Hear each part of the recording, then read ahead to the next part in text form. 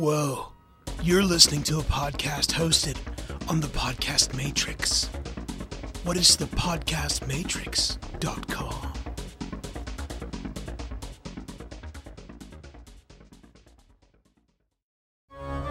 When you hear the words Friday the 13th, what do you think of? Well, most will recollect a certain impossible-to-be-killed masked individual, bearing sharp weapons of all kinds. There's another Friday the 13th that deserves attention. In 1987, Friday the 13th, the series, created a rich tapestry of completely original storytelling. Based on a series of curious, devilishly enchanted objects that must be recovered and returned to the vault to prevent truly dark fates from befalling their owners. This is the detailed revisit and review of the adventures of their reacquisition, episode by episode. You won't find any hockey masks here. This is the Curious Goods Podcast from Two Guys Talking Horror. The building of a television series isn't something that happens quick. It surely doesn't happen and become instantly successful. More often than not, it also doesn't get to ride the coattails of a huge franchise that also happens to be within the same exact genre. But that's exactly what happened with Friday the 13th, this series. Let me explain. In 1987, Friday the 13th, the series launched. Its character's goal? To seek out darkly enchanted objects, sold by a distant, now dead family member, and return them to the vault, where they can do no more harm. And thus, a series was born, to be reviewed. This is the 101 for the Curious Goods Podcast, a retelling, a revisit, and complete educational detailing of Friday the 13th, the series. Greetings, everyone. I'm Mike Wilkerson, one of your hosts. And I'm Nicholas J. Hearn, your other host. As we record this, I am a 48-year-old man that originally saw this when I was 17 years old. Nick? And I am a 39-year-old man who originally saw this when he was 8, 9, 10 years old and probably shouldn't have been watching it. Yeah, I would agree with that, though, you know, what's fun about this series and what we'll talk about is that traditionally we also don't date when we're capturing and reviewing these things. Right. But because this is going to be the very first series that we're looking at, frankly, in perspective review, where it's been 30 whole years since this television show actually was featured on national syndication. Right. So this is a very strange time inside of the cone of podcasts for you and I. The neat part, though, is that we're going to detail everything that's going to happen inside of this podcast, its captures, and the actual program here inside of our 101 episode.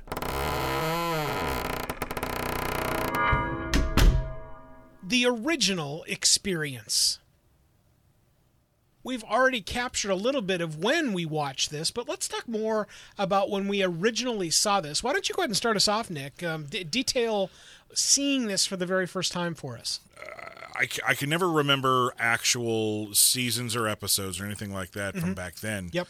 All I know is that, especially during the summer, I remember staying up till, you know, the break of dawn, because that's what you did when you were a kid, and it was summer. You did as much as you possibly could in one day.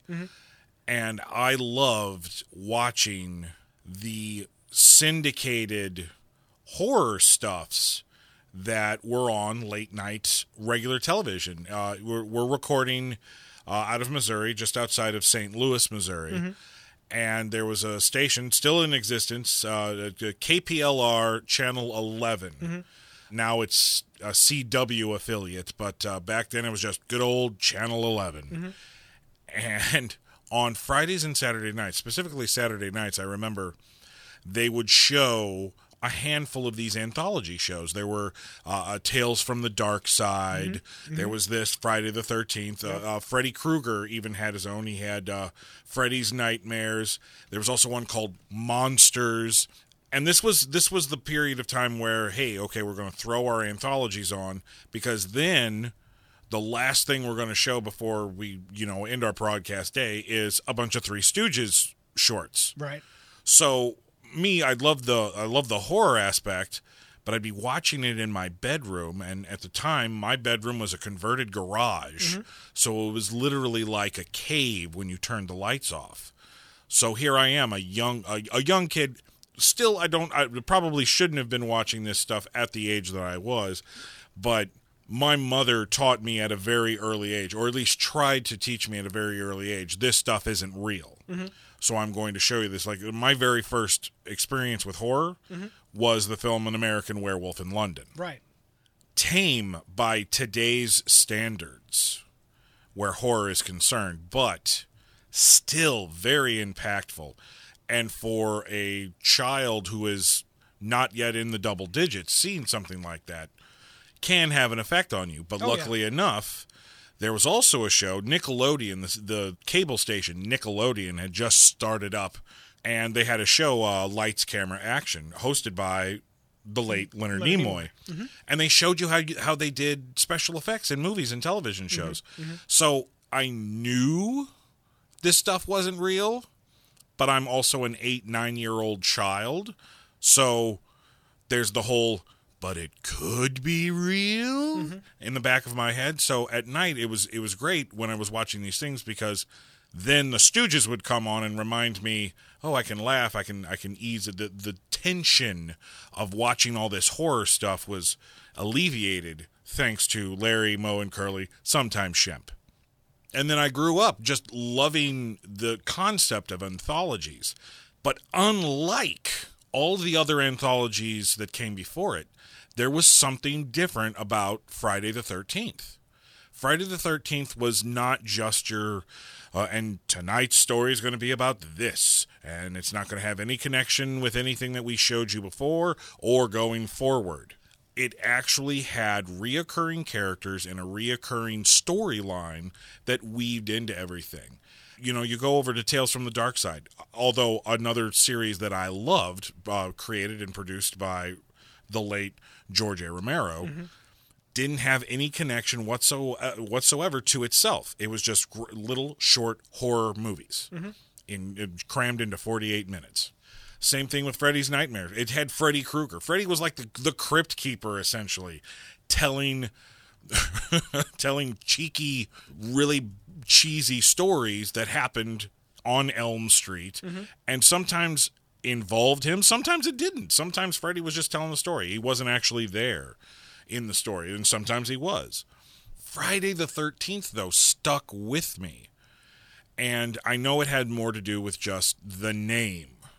It definitely has way more to do than just the name. And as you were running through your little anthology there are a variety of things that you've said here that just really do strike home.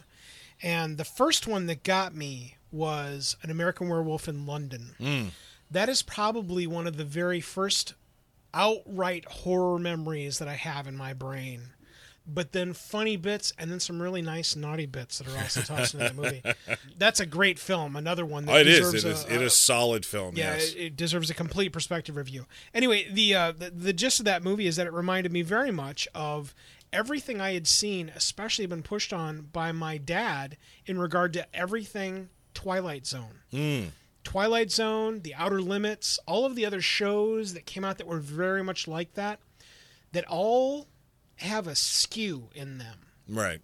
Where it's not real and it's not horror, but very often it's somewhere in the middle. Yeah, oh yeah. Where they're taking definitive bits of storytelling and leeching out that little tiny bit that is the fear factor where you'd never want this to happen. And I remember being enamored with that because that is the kind of startling, jarring moment that I like, where I totally don't get off on the blood, gore, blah moments that happen inside of modern day horror. Yeah. The stuff that is Twilight Zone absolutely gets me, and I think that's probably what leads me to a series like this and why my dad and I would have started watching this. This, again, was inside of my junior year of high school. I remember specifically being not at home very often, especially during the summers, a time when I would have been steeped in what were the last throes of being able to go trick-or-treating without getting that look, because you're getting too old to go trick-or-treating. I remember having tons of fun with friends back then during trick-or-treating and Halloween days. And so what I do remember is watching the first probably season and a half of this program with my dad. The rest of it is all kind of weird bits. In 1988, I was asked to leave my dad's house. And so I did, and I don't remember much of anything that I did with my dad until I finished with college. Yeah. And so the rest of the series, I don't remember hardly any of it. But the very first launch of it, I remember sitting down and watching it. The other thing that this series reminds me of is very much the original Creepshow. Remember the original Creepshow movie? Yes. Another one we need to do a perspective review on. There's Stephen King and George A. Romero right there. Phenomenal storytelling, and even more naughty bits, which is the other piece of why I think I liked all of this pseudo-horror stuff, because very often there would be either half-naked or completely naked women inside of it. So this is true. There was always the eye candy. Yes, without question.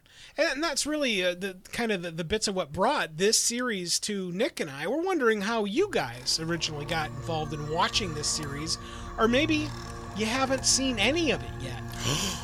Imagine that. Imagine that. You may not have seen this. We're going to be pointing to a resource online that you can go and watch some episodes of it right now. But more importantly, we're going to point you over to the entire series, which you can buy right now online. Go to the show notes over at CuriousGoodsPodcast.com. Inside of the show notes for every single one of our episodes, you're going to find the ability to watch this episode now if it's available someplace online. But more importantly, you're going to be able to go buy the whole series so you can have it for you and your family and anybody that might want to watch it also. It's definitively the best way to follow along with the Curious Goods podcast.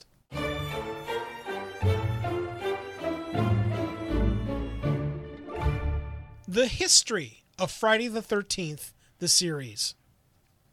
As I'd mentioned inside the intro, this is not the first property ever that's used the words Friday the 13th in the title. Right. And my thing is that I'm a huge horror nut. So not just enjoying a film, it's absorbing the history of the film as well. For me, when I buy a DVD or a Blu-ray, it's got to have the special features, man. I gotta learn. I'm with you. I got to learn some stuff after I'm done watching the movie. I agree. That's important for me. Yeah, I agree. So one of the things that I did when we started talking about doing this podcast, I went back and I did a little research, because you got to know what you're talking about before you talk about it. I agree. One of the amazing things that I found out is that really this show just started off to be a cash grab. Paramount was just getting into the syndication game, and really all they cared about was, okay, what properties do we own the names for, and what can we shove out on television for syndication? Because Paramount owned Star Trek. So what did they do? Let's make Star Trek The Next Generation. And Star Trek The Next Generation, even though that first season was rocky, it eventually built up into the next big thing where Trek was concerned. Oh, yeah. So they wanted the same thing with some of their other properties, specifically Friday the 13th. Frank Mancuso Jr., who is the producer of Friday the 13th, the series, but also the producer of the Friday the 13th movie series from the second film all the way to the final film. Wow. They basically got a hold of him and said, hey, we want to do Friday the 13th as a TV series. And we want you to produce. And Mancuso's like, what do you mean? I'm already having a problem doing the movies, because Paramount hated the fact that they owned Friday the 13th, because those movies were making tons of money in the theaters. And they were kind of, oh, well, yeah, sure, we own that too, but we don't really like talking about it. The only reason why Mancuso really dove into it was he wasn't told what to do. He wasn't given, this is what the show has to be. He was able to, along with the other producers of the show, he was able to craft the show. And early on, he was like, well, we're not going to do anything that takes place around a lake with campers and a crazed killer that wears a hockey mask. Because honestly, how long do you think something like that could really last on television before it got stale? Right. Even though there were like 12 movies. As of this date. As of this date, yes. There probably then, could be more. Right, but back then in 1987, how many Friday the 13th movies were there? The sixth. The sixth film had just come out. Wow. Jason Lives had just come out. Isn't it strange that over, 30 years, there's only been 12? And the majority of them came out during the 80s. Yeah, see, isn't that funny? That's very funny. But Mancuso really wanted to do an anthology type of show, and the whole antique aspect was the perfect way to introduce all this stuff. Yeah. Really, all they did with Friday the 13th was try to get as many... It was trickery. It was trickery. We want to try to trick fans into coming over and watching the show thinking that they're going to see Jason, and hopefully some of them will stick around. And that first season, when you're on syndication, the show, the network will buy you and put you on whenever they want, and it's usually 1 o'clock, 2 o'clock in the morning. And where the show was concerned, it started getting good reviews. It started getting good numbers. Actually, where syndication was concerned, it was number 2 right behind Star Trek The Next Generation. If you can believe that. Oh, I can. And I can. Especially that first season. I mean, it was, like you said, it was pretty rough. Well, true, but I'm saying as it got more notice, the parent company was like, oh, well, we can make more money by asking advertisers for this amount if we put it on at 10 o'clock instead of 11 o'clock. Mm-hmm.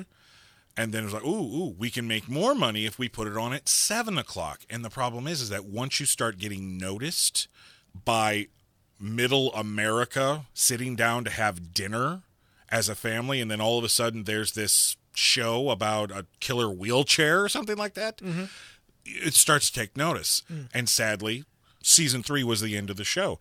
It could have run longer. I mean, come on, there were a lot of antiques in that story. Oh yeah. You could have this show could have gone on for years and years, but unfortunately, because of the almighty dollar, it ended up withering on the vine. What does the word antique mean to you? Nick, I'll start this one off. Antiquing was something that my bonus mom, Marianne, who's still alive, is still very much interested in, where there will be a time now during the week or the weekend, but back then it was definitively for the weekends. Right. We're either on a very early Friday evening after getting some dinner, or on the weekends, almost all day from, say, noon to early evening, we would be out looking for antiques. Okay. And she has a very definitive vision of what she likes and what fits her household and what she likes to have and showcase to people. All of my antique concepts are all kind of skewed in that direction. I've gone into antique malls and antique shops, and I can see stuff that kind of looks like that now, though when I go into them now, what I see is a lot of people trying to make things that look like antiques, when in reality they're not. They just went down to the store and bought something, and now they've thrown some extra paint and distressed a little bit, and then are trying to sell it for more money. That's what I see a lot of now. But back then, you had the sage-old antiques, where it was more than just a little wooden horse. It was a horse that maybe had fallen off of a truck, and then cobbled back together, but it wasn't quite the same horse. Well, you can see that from the manufacture of things back then. Whereas now, it's not nearly quite the same. I think it also has something to do with the collector culture. I go into antique malls and antique stores. I am a comic collector, but I also enjoy collecting old movie memorabilia specifically for the horror genre. And you can find some of that stuff now in antique stores and antique malls. Right. But more and more, it's becoming, so you like books. All right, so here's the entire Harry Potter collection in hardback. They're in an antique store now. But they're not that old. Oh, but it's an antique store. It's a collection. You got to get this. Oh, look at these commemorative glasses that came out from McDonald's back in the late 80s for The Muppets Take Manhattan. Oh, well, they're collector items. You antique store. No, but they're not antique. Right. In my mind, when I think of antique, I think of something old But not because of age, it's because of history. Mm-hmm. It has a history to it. It has an ancient waft. Right. Right? Yeah. Right. Yeah, we're definitely. on the same page. Yeah. We're on the same page there. I think that's what gets me with some of the things that are now labeled as, quote, antique. Yeah. Is that you've absolutely hit the button on the whole collector's thing. There's no question in my mind. I realize now as a 48-year-old man when I go back and I look at things and they go, wow, it's the whole collection of, in your case you said Harry Potter, but I can go back and look at a variety of other things that are in the same vein and you go, oh, wait a second. That came out in 1993? Well, that's 25 years ago. Yeah. So it does happen, and if you were in an antique shop that I would have been back when I was 17 years old, and you'd have seen something that was 25 years old, okay, well... Yeah, yeah. And that's kind of... I'm sure you own, being the master podcaster that you are, I'm sure you own some pretty old microphones. I don't, but... You don't? But if you did, yeah. you could consider one an antique microphone. Absolutely. If it's 50 years old, that right there, that is an antique microphone. Yeah, one of the things, when we get to talking about collecting, I think the only thing I really got into collecting was toys. Yeah. And... I got out of it very quickly, especially when I became my own man and had a girlfriend. Because now when it becomes you either get to go buy cool kitsch whatever, or you get to pay your rent, well, that's a pretty quick decision traditionally in most cases. Yeah.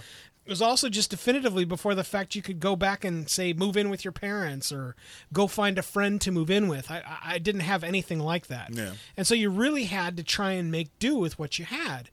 And so that stopped definitively in the very early 90s, the whole collecting thing. But the things that I do have from back then, I do have them. Would I consider any of them antiques? Not really. The only stuff that would be considered antiques would be, there's a whole bunch of stuff that I really did fall into.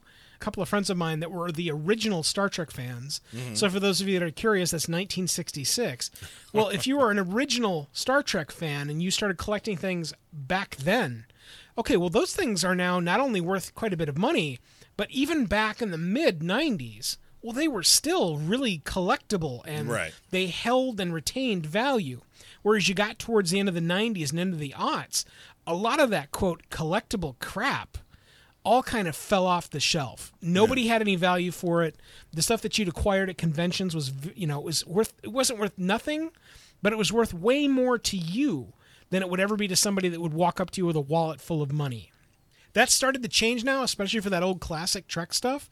And not surprisingly, as people and stars start to die off, well, not so amazingly, it all now becomes more popular and more worthwhile and valuable. So there is value to holding on to things, especially if it's inside the cone of entertainment somehow. Yeah. But how does that translate to antiques? And unless you're some sort of aficionado that can go and identify things like classic cars or classic antiques of some kind that have either a specific value or a trait or are part of a collection, that when you have that and the other pieces of the collection, they then mean more. Unless you have that Rosetta Stone knowledge, it doesn't really mean anything to you, and it's kind of a judgment call. Right. You look at my bonus mom; she still has this wonderful old sewing machine, and it's like old school sewing machine. Everybody's trying to picture a box with a needle coming out of the bottom of it, going zha, zha, zha, zha, zha, zha, zha. I'm not talking about that. I'm talking about a wheel where there's a pedal, and your foot powers the pedal that turns the wheel. Right. That then, if there was an apparatus or something attached to it, then it would make that function as a sewing machine. That's what my bonus mom has. It's wrought iron. It's from ungodly old, and it is an antique. There's no question in my mind. But on top of that, what is now a table is a lamp that is also an antique, that also has candle holders that are all also antique. That's what I think of when I think of antiques, is that where there is one, there are then many, which is probably the perfect segue for a television show like this one.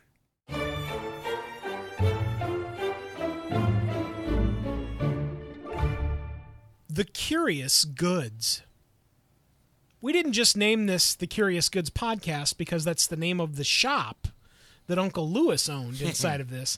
We named it because of the curious goods that are featured inside of this television program, which are probably, well, no, not probably. It is why I bothered to watch this show originally, preying a little bit on that whole antiquing thing, but definitively on my father's interest in things that were demonically possessed. My dad was an original old-school horror hound, just outright. Yeah. Anything that was horror, the man was latched to it and loved it. And I don't have that same value for the horror genre, but latching on to things like this that are in that vein of Twilight Zone-esque / something is askew. Right, yeah. I definitively like that, as did my dad. The biggest piece of that inside of this entire series of episodes and series are the goods inside of the Curious Goods vault. The fact that every episode can be something different, but we have characters that continue the through story of, we have a mission. That's how things are set up in the episode 1. There's a mission statement. We have to fulfill this, and we don't stop until we're done. Mm-hmm. Now, when you're a storyteller, when you're crafting a show like this, that right there just opens the door to as many episodes as you want. Were there 90 items that were in this antique shop, or 472 items in this antique shop? I mean, honestly, how many have been already secured in the vault? How many are out there in the world? How many do you have to get? How many have been destroyed? Can they be destroyed? Mm-hmm. You know, there's so many questions, and there's so many ways to play around with this. And that's what makes this show so interesting to watch, is every episode is different. But there's a bit of familiarity because we are continuing a story of at least the main 3 characters, Ryan, Mickey, and Jack. Mm-hmm. I think what I also love, too, about the products, the goods inside of this series, is that they all have a generation point where they could be their own thing inside of their own feature film. Yeah. The episodes are compressed into about 45, 46 minutes, 47 minutes mostly, so that you get a definitive helping of what you get.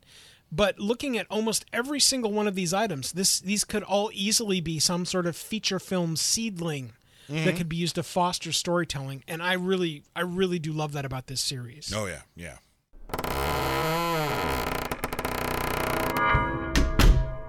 The cast of characters. The people inside of a cast for a television show like Friday the 13th, the series, aren't just names on a list that allows you to be interested in some of the actors that are involved, because frankly, I didn't know who any of these people are. Zero. None. And so that didn't play a factor at all when we were watching this show. It was definitively that it was latched on by the title of the series, duh. Mm-hmm. But then also latched on because of the curious goods that were featured inside of this series that just happened to be called Friday the 13th. Right. The first character that we're going to focus on is Louis Vanderdee, played by R.G. Armstrong. This is Uncle Lewis, the man that owned Curious Goods previously, that unfortunately was killed by the power that has enchanted all of the goods inside of Curious Goods. Yeah, the first episode, we get a very brief... Super brief. I mean, the amount of screen time that Uncle Lewis has in that first episode is minutes, maybe less than 5, probably around 4 minutes, like somewhere around there. You and I have talked about it longer inside of this episode than it was actually featured inside of the original series episode. We know that he's done the deal with the devil. Yes, check mark. No. Yes, we know that these goods have been now enchanted because of his deal with the devil. Check mark, yes. We know that the series is eventually going to recover most, if not all, of these goods. Check mark. But what do we really know about Uncle Lewis?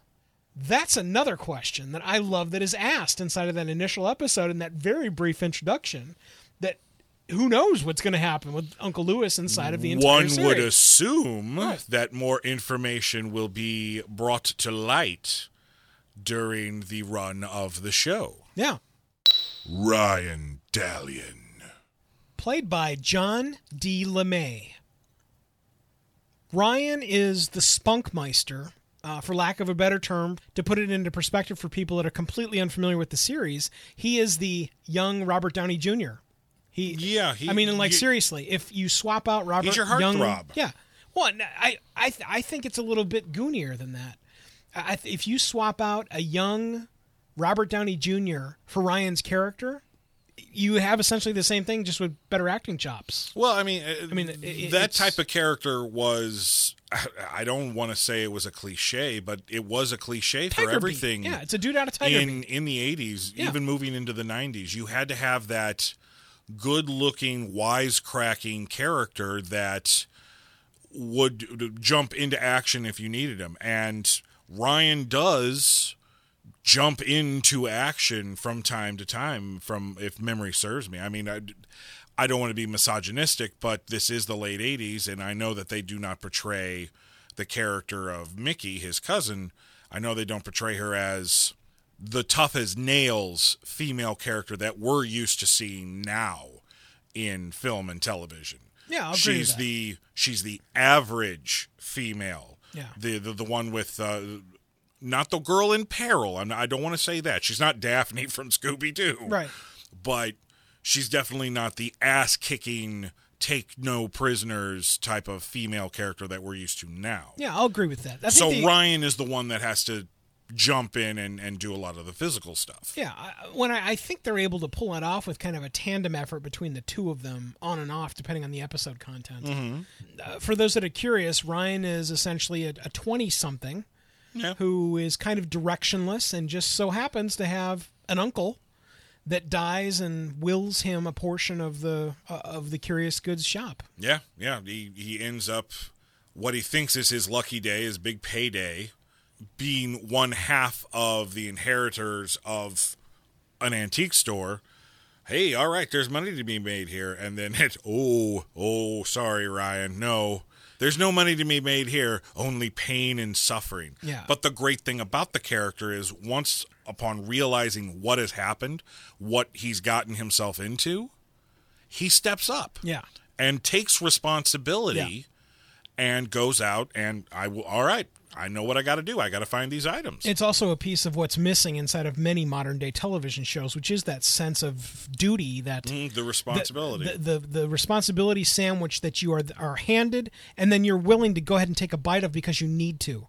That's missing a lot inside of the cinema, televised, and streaming stuff all the way around. Mickey Foster, played by Roby, a striking woman still. I mean, she just looks older now. She's got the big, giant red hair still to this day. And back then, no question, a piece of eye candy, but that can also stand her ground with Ryan inside of dialogue that also fosters along the storytelling with a lot of that caregiving need that needs to happen in a show like this. Yeah, her being the female, she is more of the caregiving character. Another thing is that she is the fish out of water character where all of this is concerned. Because when we meet Mickey, she's got her life figured out. She's this well-to-do. She's kind of a snob, kind of a pain in the ass. Ready to marry a lawyer. Getting ready to marry a lawyer. She really doesn't want to have anything to do with the shop. She just wants to find out how much get everything appraised, and then just sell it. Walk away from it, and then go back to her old life. Yeah. And Ryan, upon meeting him, because they're related, they're cousins, but they're cousins by marriage. So they know of each other, but they don't really know each other. So now you're also given this great back and forth. I'm not saying it's like moonlighting, to where the two characters have a lot of chemistry with each other, but it's a dynamic duo, if I can use the Batman analogy. You can't. I can't. I'm not allowed. I deem that you're not allowed to. I'll be busted by Gotham police. That's saying quite a bit. There's a definitive relationship. As you wear a Batman shirt. As I'm wearing a Batman shirt. No, how about this? Not. The not so dynamic duo. Yeah, how about that? That'll work. They have this great partnership.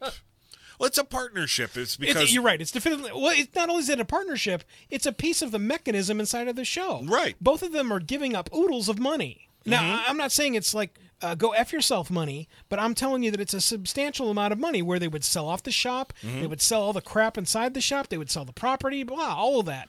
They would each get a definitive amount of money if they just sold out. Yeah. And they both choose not to because of the greater good. Right. And the funny thing about it is that for Mickey is kind of guilted into taking that first step to the responsibility sandwich. Yeah.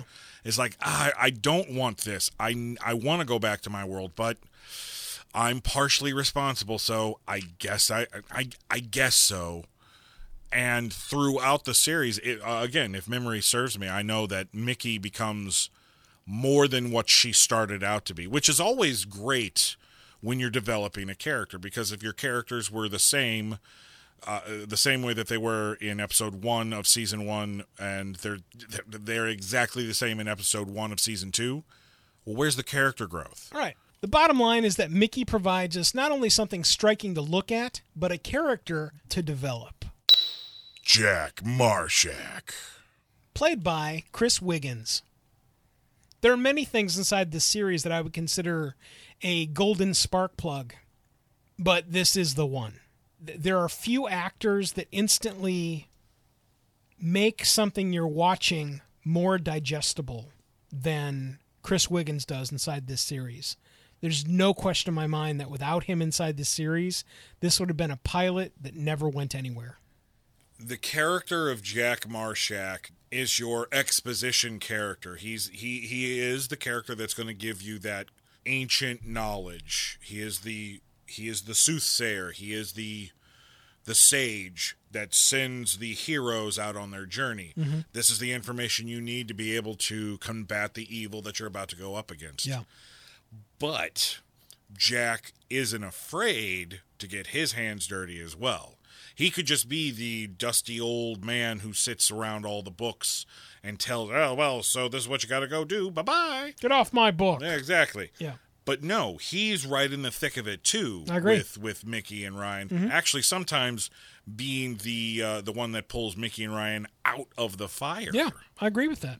The other thing that he brings, just like any other, quote, older character does inside of a series like this, he just brings knowledge across the board, whether it's from his many books and leather-bound libraries that he has access to, or something else that he just happens to know about because he is who he is. I love that. It's a piece of a character that I think could probably fit inside of any series, television show, or streaming media source that is used and utilized well. There have been a handful of great depictions of characters like that, and one that always pops into my mind is Joss Whedon's original Buffy the Vampire Slayer TV series. Mm-hmm. There was a character on there named Giles. He was a Watcher. He was a part of an organization called the Watchers. Mm-hmm. And guess what they did? They watched after... I don't know, Nick. What did they do? They watched after the Slayer, the Chosen One. And they were the ones who always had the answers to whatever evil was upon them because of their many leather-bound books. And you could just be somebody who recycles information, just regurgitates the information out for your main characters and let them go do the thing. Or you can have character. Yeah. Just like Giles on Buffy, Jack Marshak has character. Yeah. I could not possibly say anything better than that, except that I will. As you started talking about complementary characters, another series that springs to mind that had so many just grand moments, and I if I could, I would take my time and I would go back to all of these grand series that I remember, and I would just do nothing but perspective reviews of them all day, every day until I'm dead. What I'm referring to is Quantum Leap. And while you'll look at Sam Beckett, played by Scott Bakula, and you go, wow, what an actor. Yes. Yeah. There's no question. Definitely. But if we start talking about the glue people that matter inside of that series, no episode could be complete without the character of Al. Yeah. Played by Dean Stockwell. You got to have Al, and you've got to have him yelling at Ziggy. And Ziggy, right. And if you don't have any one of those three components, there's something completely missing. It's like having a plate of spaghetti, but you have a plate of spaghetti. It really is. And Again, that's another show that just way too many things to talk about and so many things that spring to mind when I think of it. But it is such a brilliant series because of the glue that's made by all of the characters and the relationships between those, that I won't say mirrors what happens inside of Friday the 13th, the series. That's a giant praise that I'm not ready to heft onto the series yet. But again, that the character of Jack Marshak is one that is for the ages and one that should definitively be emulated in many more series.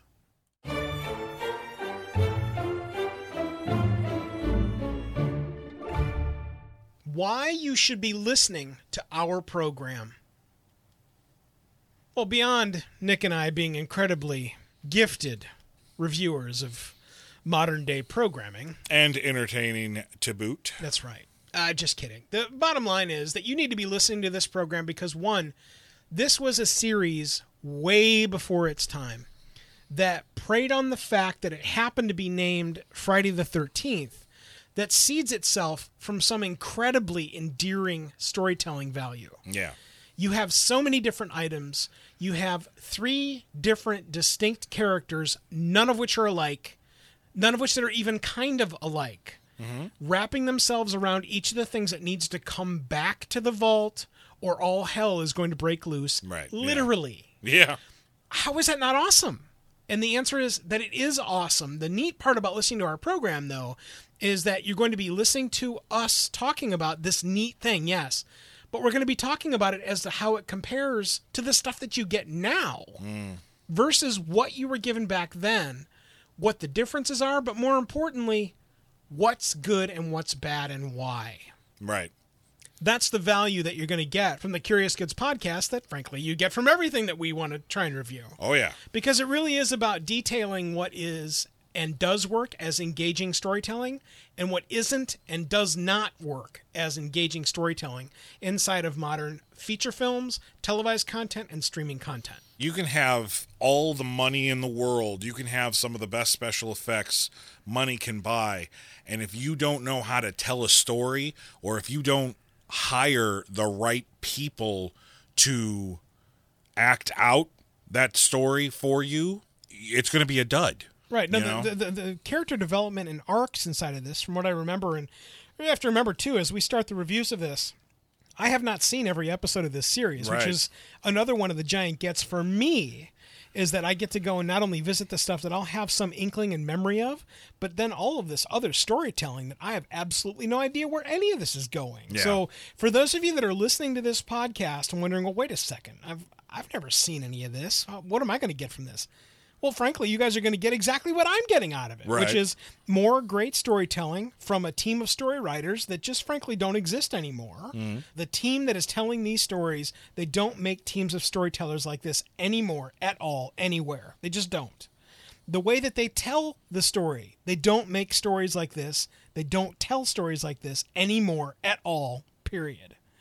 And being able to go back and revisit a lot of this, especially from that early set of the series that spills into 2 complete other seasons, man, that's exciting for me. It's like it's like finding a new streaming television show that someone found out about that I now get to tell other people about. So again, I for those that we're making this episode specifically, the 101, for people that have either never seen this series or maybe kind of remember that there was this series called Friday the 13th. This is for you. There's no question in my mind. Yeah. And so for those of you that think that there's no value in the podcast, there's all kinds of value, because in addition to telling you whether we think it's good or bad, we're going to be telling you why it's good or bad. Yeah. More importantly, we're going to be telling you how writing structure works inside of modern day television and feature films. Pacing, where the story is concerned, hugely important for television. Giant. It all really comes down to quality. Yes, Friday the 13th, the series, is dated. It has dated special effects. It has dated acting. It has dated camera work. It has dated everything because it is dated. Correct. But the storytelling aspect, and not every episode is a gem. I do remember quite a few episodes, even me as a young, small child going, wow, that was stupid. So I know we're in store for some clunkers, but I also know that there's going to be some great storytelling coming our way. And it doesn't matter how old the property is. It doesn't matter how dated it may look. As long as the story at its heart is solid and is filled with quality, then it doesn't matter when it was made and how it was made. And that's something I'm looking forward to while revisiting and reviewing this series. Yeah, I agree with that. And I think the last thing I want to leave everybody with in regard to why you want to be listening to our program, it's really simple. It's the same concept that we've taken across now thousands of hours of podcasting over 13 years. And it's that your time is exactly the same as the money that sits inside of either your wallet or your purse. And you, as a human being, get to choose where you spend that time, just like you spend the money inside of your wallet or purse. Yeah. We're helping you find the reasons and places to spend that time, money. So listen to what we have to say, but more importantly, tell us what you think. The best part of this program for me is the chemistry set that Nick and I get to set up. But remember, that chemistry set doesn't happen at all without your input. Yeah, we need the feedback. We really do, and that's where we always encourage you to go over to our website. That's CuriousGoodsPodcast.com. Click anywhere on the right-hand side of the page, fill out the quick web form, and tell us what you think about Friday the 13th, the series. Until we review the next episode of Another Darkly Enchanted Good, I'm Mike Wilkerson, one of your hosts. And I'm Nicholas J. Hearn, your other host. Thanks for listening, and we'll see you next time. Thanks for listening to this episode of the Curious Goods Podcast. We are always interested in learning what you remember about these enchanted items and their tales of reacquisition. Connect with us immediately at CuriousGoodsPodcast.com to share your treasured information. Until the next artifact reveals itself, the vault is now closed.